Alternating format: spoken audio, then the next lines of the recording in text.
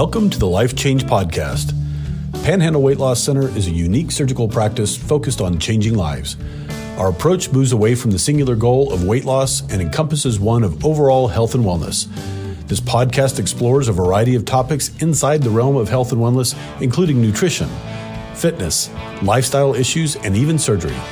The goal of this program is to inspire listeners to take a critical review of your life as we guide you towards a paradigm that translates to life change.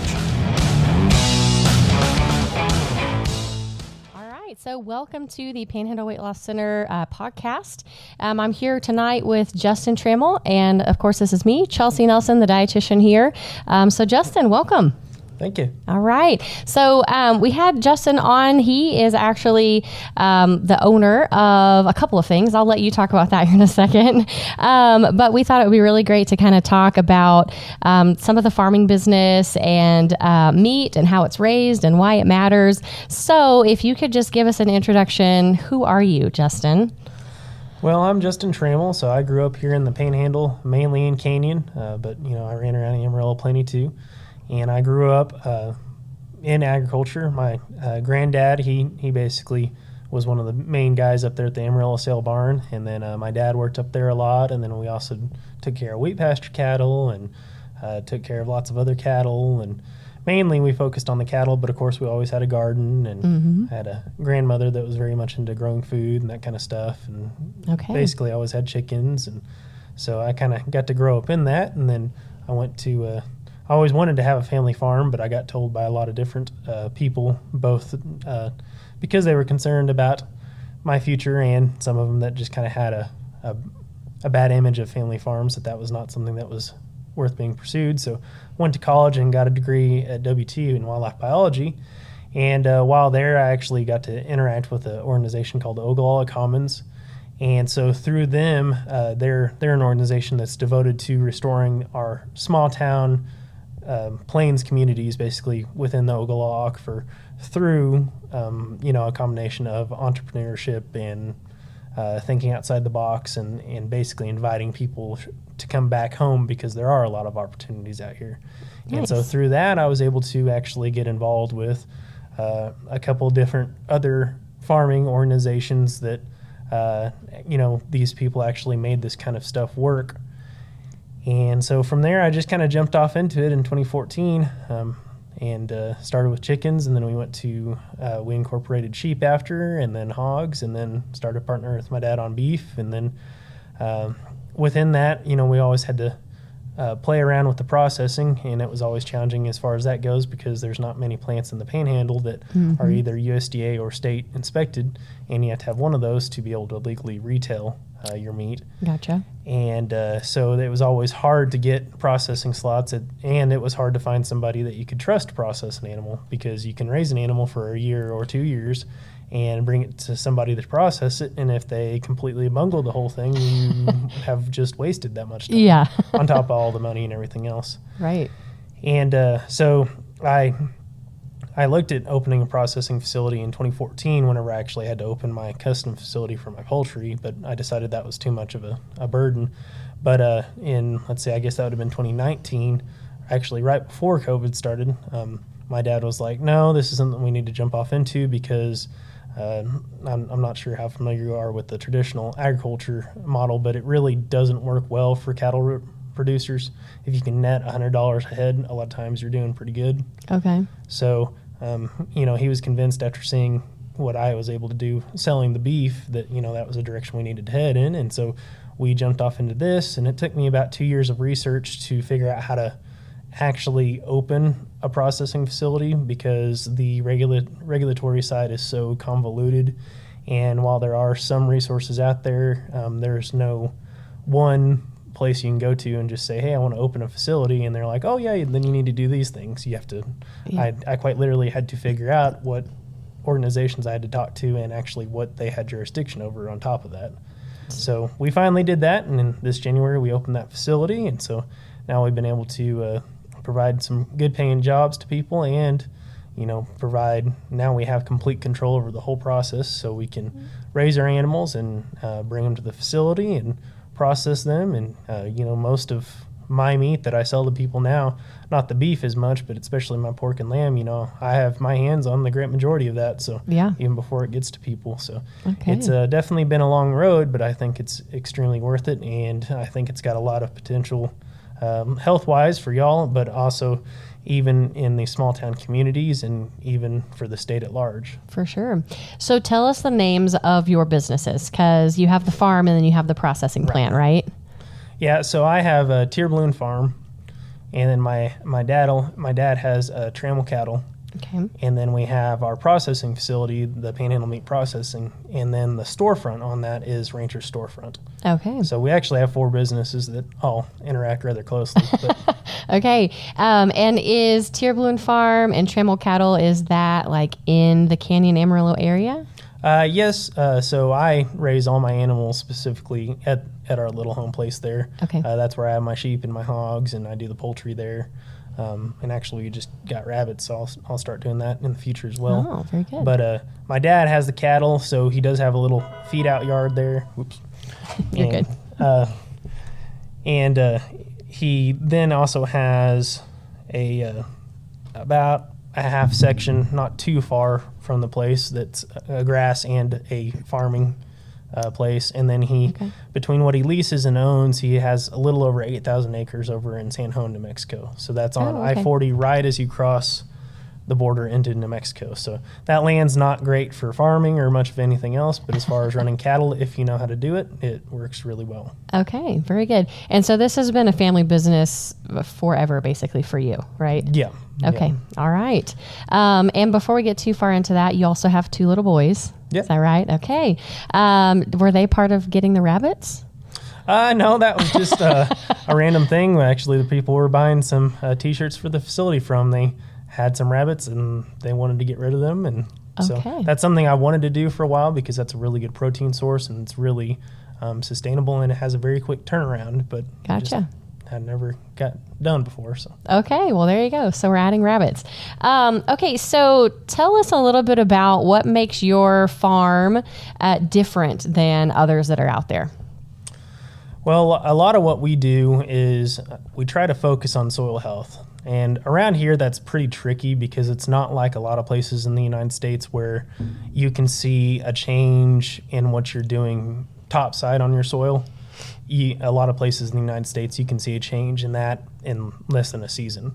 Around here, you have to think about it in at least year chunks, if not 2 to 5 year chunks. Huh, okay. Because our precipitation cycle is so random, if you lived here for longer than about 2 months, you know that sometimes it doesn't rain at all. Yeah, there's been, even this past kind of year, even up to last October, from last October until almost August, we had less than 2 inches of rain out at the place. Yeah. Okay. And then come August, we got all that rain and we got I think it was 7 or 8 inches in that little time frame. And so all of a sudden we had grazing, but up until then we had nothing. And so you have to have a very different mindset whenever you're looking at that kind of thing around here, because it's not a quick thing and it's taken a lot of years, but I can also see the places that I've been doing that, I can see a definite change. Okay. So there's definitely something to it. It just, you have to have a very long-term mindset is I guess what that would require. Yeah, and you'll have to forgive me if I'm speaking about something I don't know a lot about, but I know like in typical farms, they're just basically like raising whatever animals, let's say cattle, for example, on the same land every single year. They're not rotating. Mm-hmm. And that is that kind of what you're talking about as far as like soil health? Right. So, that definitely plays into it because your animal should be a tool for your soil health. And really, if you're looking for soil health, you should really be looking at it from the mindset of being like a grass or a plant farmer. You're not a rancher, you're a grass farmer because you have to raise the right kind of grass or maybe even a forage farmer if you prefer that. You have to raise the right kind of forage in order to support your animals and support them in the right way to where then you can reap the benefits once they get to basically your plate. Okay. So it's a different mindset as far as that goes, but it also means that you raise a lot different animals too. We really don't have any production breeds on the farm as far as, like the chicken that you get in the store. Mm-hmm. It's pretty much all Cornish breed, Cornish Rock hen. Generally, those animals, they only live about 8 to 10 weeks. They go from a chick to, you know, a big bird with Lots of meat. 2 to 4 pound breast in that short of time. But that also means that they have a genetic profile that's extremely reduced. Gotcha. Basically, they're clones of each other. And so if anything, like, say, bird flu, you know, people have heard about that. If bird flu comes through a facility like that, basically, I don't know if you've known, but, you know, they have to euthanize all those animals. Yeah. Because none of those animals will have any resistance. If it hits one, it's going to hit every single one. Yeah. Whereas, like the chickens that I raise, they're a heritage breed mix. So their genetics are wildly different. And that does cause a difference in your production. I can't bank on every single bird being a 5 pound carcass. Sure. Yeah. But I can bank, I don't have to treat any bird with any antibiotics, period. Gotcha. So there's a big difference. Again, it's that mindset. You know, what are you looking at? Are you looking at the short-term gain or the long-term gain? Yeah. And it also produces a very different meat. If you never had a chicken that's been raised outside where they run around all their lives, that bird does not resemble anything that you get in the store. Yeah. That's basically almost a completely dark meat bird. It's actually proportional, and it's also filling. Sure. Like a rotisserie chicken from one of the grocery stores, I can eat half of that probably pretty easy in a sitting. Right. One half of one leg on one of my birds, and I'm full. Yeah. Their bones are also a lot different. You know, chicken bones from the store, you can just break with basically no effort. Sure. Chicken bones from my birds, you can strap them to the table and get a hammer and break them. But Wow. that's about the only way you're going to break them. I'm foreseeing a video series that we need to do on some of this in the future. That's fascinating. And I think, I think that's exactly what we want to tell our patients too, is, if you can kind of get back to this eating, how our long ago ancestors ate truly at this point. I mean, my grandparents truly didn't eat this way either. Yep. They were kind of in the transitional phase. And so if we can kind of get back to that, you're eating the same foods, you're still eating chicken, but it has a completely different nutrition profile. It gives you a completely different satiety, which means how it makes you feel full, you feel satisfied and that kind of stuff. And so that's why, guys, whenever we're talking about, getting in these really good nutrients in the food that you're eating, having this high quality food. This is why. That's exactly why. So you heard it from the mouth of the man, Justin Trammell. Well, okay. And I've always found that interesting. There's not a lot of empirical data as far as, I don't know, and you may know of some better studies that talk about fullness and the correlation between nutritional density, but I know that there's a definite difference in all of the products that we have, from the chicken to the pork and the lamb and the beef. For sure. So yeah, absolutely. No, you're exactly right. There's not a whole lot of research, honestly. It's kind of a new thing. So I think we'll see. I think the thing that's researched the most right now with all of this is, okay, what's the nutrition profile like between, let's say, a bird that was raised in a cage with 50 other birds versus one that was literally free roaming its whole life. And, there's some differences that you can see from those meats. One bird is going to have more certain B vitamins or iron or all these other things. And so I don't know exactly. Don't quote me on all those, but that's the kind of research we have. Not really how does it affect humans just yet, but I think we'll get there. And I think maybe by talking about these things, hopefully it'll get people more interested in that, because I think the more we talk about it, the more you support these businesses that are doing it, the more it'll catch on, kind of thing. Yeah. So you opened a processing facility in 2019 or a little after? January of this year. Oh, January of this year. It took Okay. me about 2 years to get through. Got you. So you started to think about, you did the research starting in 2019. And so primarily you were just basically wanting a way to control that whole process yourself. Is that right? Yeah. I mean, we really needed truly it's market access for us because, like I said, you can't legally retail any of the meat that you process unless you have a state or a USDA inspected facility.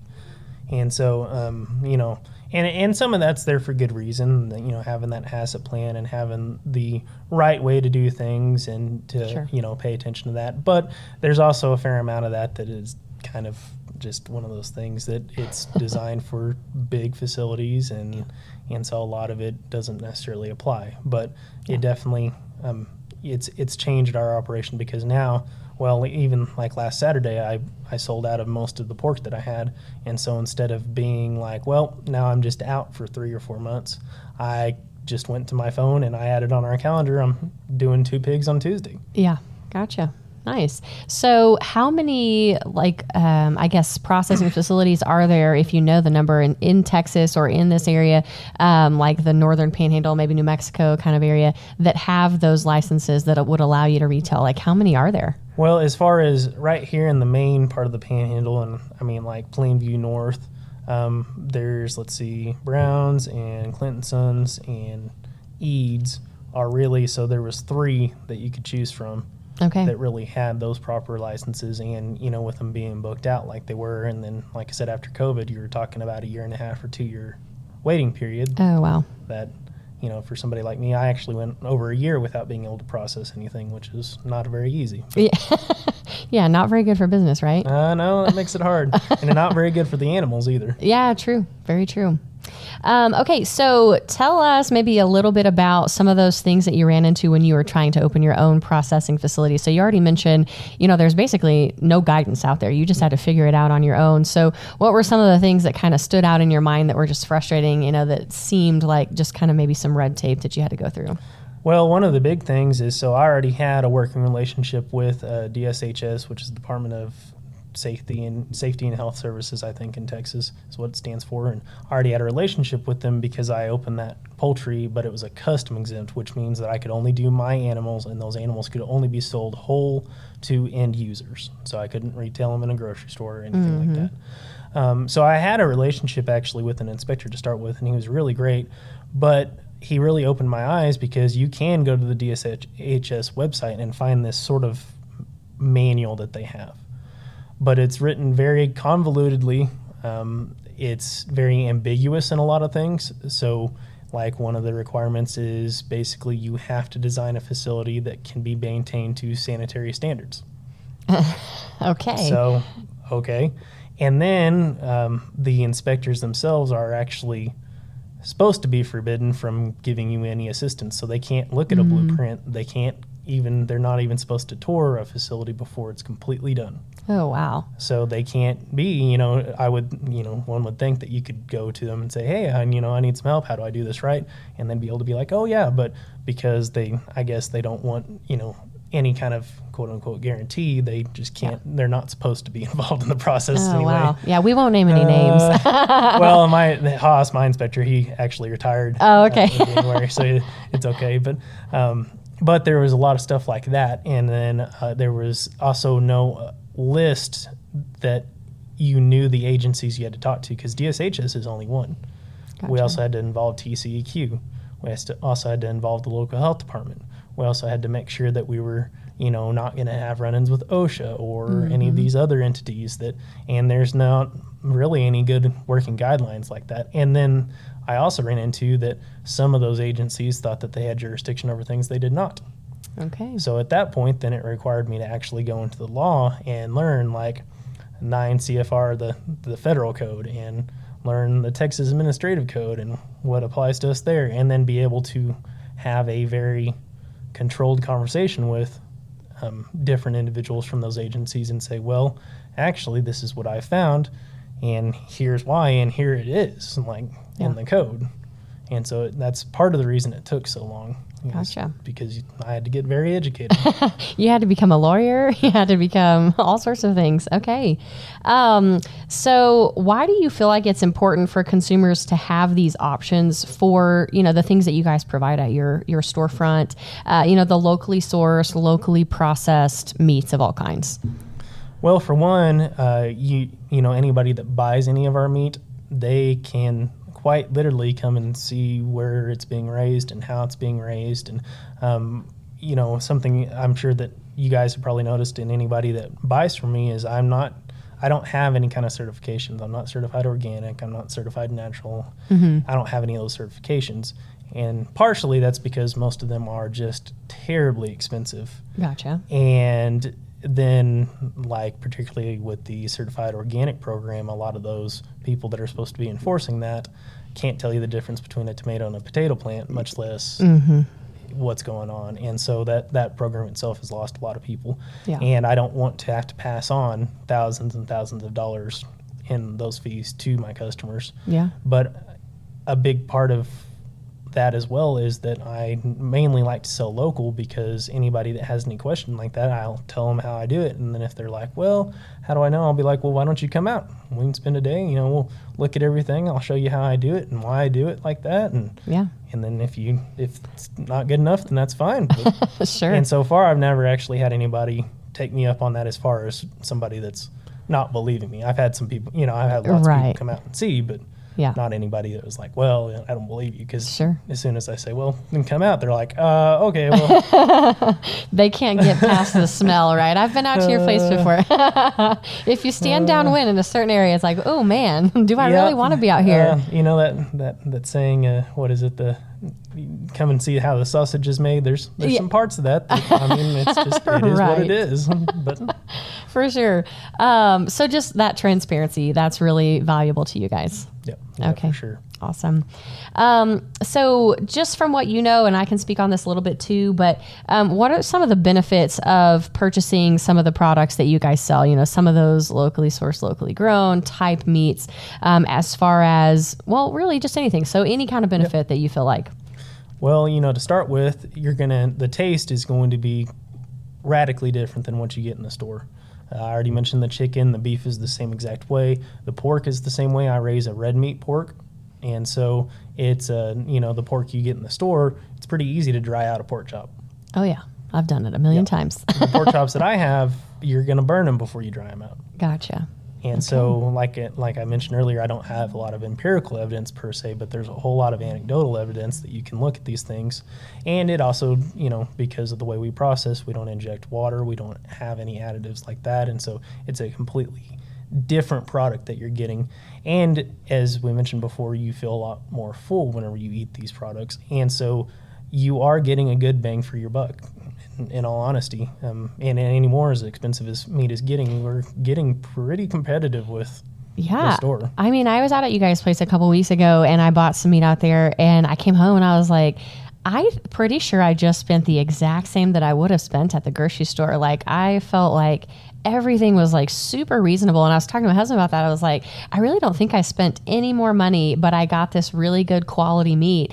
And we made, I bought one of your roasts. I don't even remember what kind it was. Made one of your roasts, and it was just like fall apart, delicious. It had a good flavor on it. So, and I didn't do anything to it. I just put a little bit of water in the crock pot with it, and it was absolutely delicious. So yeah, I can speak firsthand to that. And so I guess part of that is kind of what you're saying. You guys aren't passing on all of the cost of some of those really expensive certifications. I mean, there's a big part of that, and you know exactly where it was raised and how it was raised, and even how it was processed, and even the like breakfast sausages we have and stuff. That we're sourcing those spices from a guy here in town that we know how that's done, and so it's not even those additives that we have are a lot different. Okay. Great. So if I mentioned that I had come out to your place and got some meat, so if somebody is wanting to, check you guys out or buy your products, how can they do that? I have one more weekend at the Canyon Farmers Market this coming Saturday. It'll actually be the big fall fest, the end for the market. So you can find me there on the square in Canyon from 8 till, I guess, 1, since it's the last day. But we do have our storefront out at the farm. And then we're in the process of revamping the website. We're going to be able to ship actually, and do a few other things that we've been looking to do for a while now. But we put off because we never had the supply before because we couldn't get things processed. So sure. Okay. And you're sometimes out at Wolfland, right, on the weekends too? Yeah. So that market will start up. I think I'm planning to be there the 20-something of October. Okay. So that's another place that you can reach us there at Salt and Spices. He's the one that we source those spices from. The 24th. Okay. Is whenever I'll be there because I've got some other things I have to do on those other October weekends. Okay, But great. And then also for anyone listening, if you're looking on, like Facebook, you can look up Panhandle Meat Processing. You can look up Bluen. I'll spell it for you because it's a little bit different. It's TIRBLUEN. Trammell Cattle. So TRAMMELL Cattle, CATTLE. So you can look up all of their info there, and you can find the website, or I guess your location information. So where you guys are located, and they have a great little storefront out there. You guys also usually have some veggies and stuff like that, I think. Yeah, we try to keep as much local stuff in there as we can. So we've got whole wheat flour that we sourced from a really nice couple there in Groom. And if you've never had things cooked with whole wheat flour, you're missing out there. You talk about a dense food. Right. That's completely different. And then we source milk with the cream still in it from a dairy there in Clovis. And then we do try to have as many local vegetables as we can. It's getting to the point where we're not going to have very many, sure. Going into the Summer's cooler season. Yeah. But and then we've got some pistachios from Alamogordo, and we're always trying to look to find some other goodies to put in there. Okay. And I just have some random questions that I was thinking about with, meat processing. How did you learn to process an animal? Really? Trial and error? Well, some of that, and actually YouTube was the biggest deal. There's a lot of good guys, the bearded butchers for one. If you've never taken the time to watch something like that, it is really good. Even just if you watch it once, they don't have super long videos, and it gives you a really good idea of what's going on. Because whenever we started, we did have a few people that had some experience in some of these other bigger plants. But a plant where you stand in one spot all day long and you cut one thing, so you cut the brisket off, and you do that cut all day long for 8 hours. That's a completely different process compared to you pulling a side of beef and you have to break it down into all the different cuts. Yeah. And so even the people that we had that were had come from those backgrounds, they were kind of at a loss to start with. So I mean, kind of like you said, we did. I did as much research as I could. And I did a lot of research beforehand because I was a producer and I needed to know how to cut animals and how to do it right. And I wanted to be very knowledgeable about what was going on with my animals, especially whenever I was trusting somebody else to process them. Sure. And so we did just jump in, and just like with my pork and my lamb, nobody had any experience with that. So I was the one that jumped in. And because really, you're not going to mess up any cut too badly where it's not like you can't use it. You can always throw it into the grind if you mess something up. So there was some trial and error, but once you kind of get into it, it's not bad. Okay. And is that this is probably just me just being a woman, but so you're raising these animals and then you're also processing them. Is that difficult? No? Not too much, but there's also a big difference between the animals that I have for what are called breeding stock and the animals that are just going to go into food production. So with my pigs, I do have maybe about 10 head or so that either have names or I've known them since birth, but they're a part of that breeding stock, and so they're never going to end up in that situation. So I'd definitely be more attached to them. Like one of my big boars, Major, I like him a lot. Yeah. But other than that, though, I also have really high volumes of animals. So with my pigs the other day, I was just moving them around trying to take care of them, and I realized that in my sow pen, I had over 80 hogs with all the babies they had. So it's not like there's so many of them that there's only a few that are going to stick out. Sure. And with the chickens, if I'll do 600 to 1,000 in a year. There's not really any way that I know any individuals. Yeah, and chickens really, chickens they are don't not... have near as much of a personality. Yeah. The sheep, I do definitely have some that I know because they're pains in the butt. But gotcha. Okay. So maybe tell us what is your favorite cut of meat that you guys have? Personal favorite. It's going to depend on the species. So with my sheep, it's pretty hard to beat a traditional lamb chop. But there's also, if you've never had what are called blade chops, so they're from the front end, or a leg chop, which is from the back end, which is basically a ham steak equivalent. Think ham steak, just a lot smaller. Gotcha. Because I like to explore those cuts that you definitely don't find a lot of in the store. So on the land, that's definitely something worth looking into. On the pork chops are just phenomenal. They're hard to beat.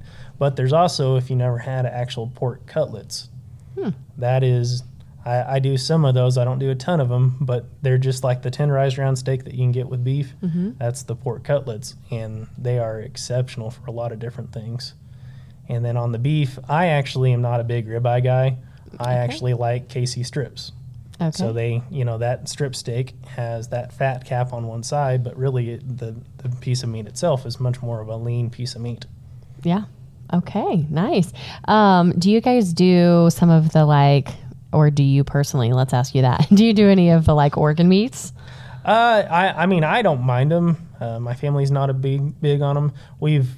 We've been trying to get it into the works, and I need to keep on it, but it's kind of like a lot of things. I just haven't had the time to finish it out. But with the state, we're eventually going to have what's called primal ground beef, which is where you take about 50% of the organ meats and add it in with the ground, and then grind it all together, because then that kind of it boosts the regular. It boosts ground the regular, beef. And then it takes care of the texture issue for a lot of people, because then you don't have that liver texture or anything like that. Okay. So speaking of texture, I know if you have, let's say you have ground beef and it's just regular ground beef, and then you've got grass-fed ground beef, and then we've got grass-fed and grass-finished ground beef.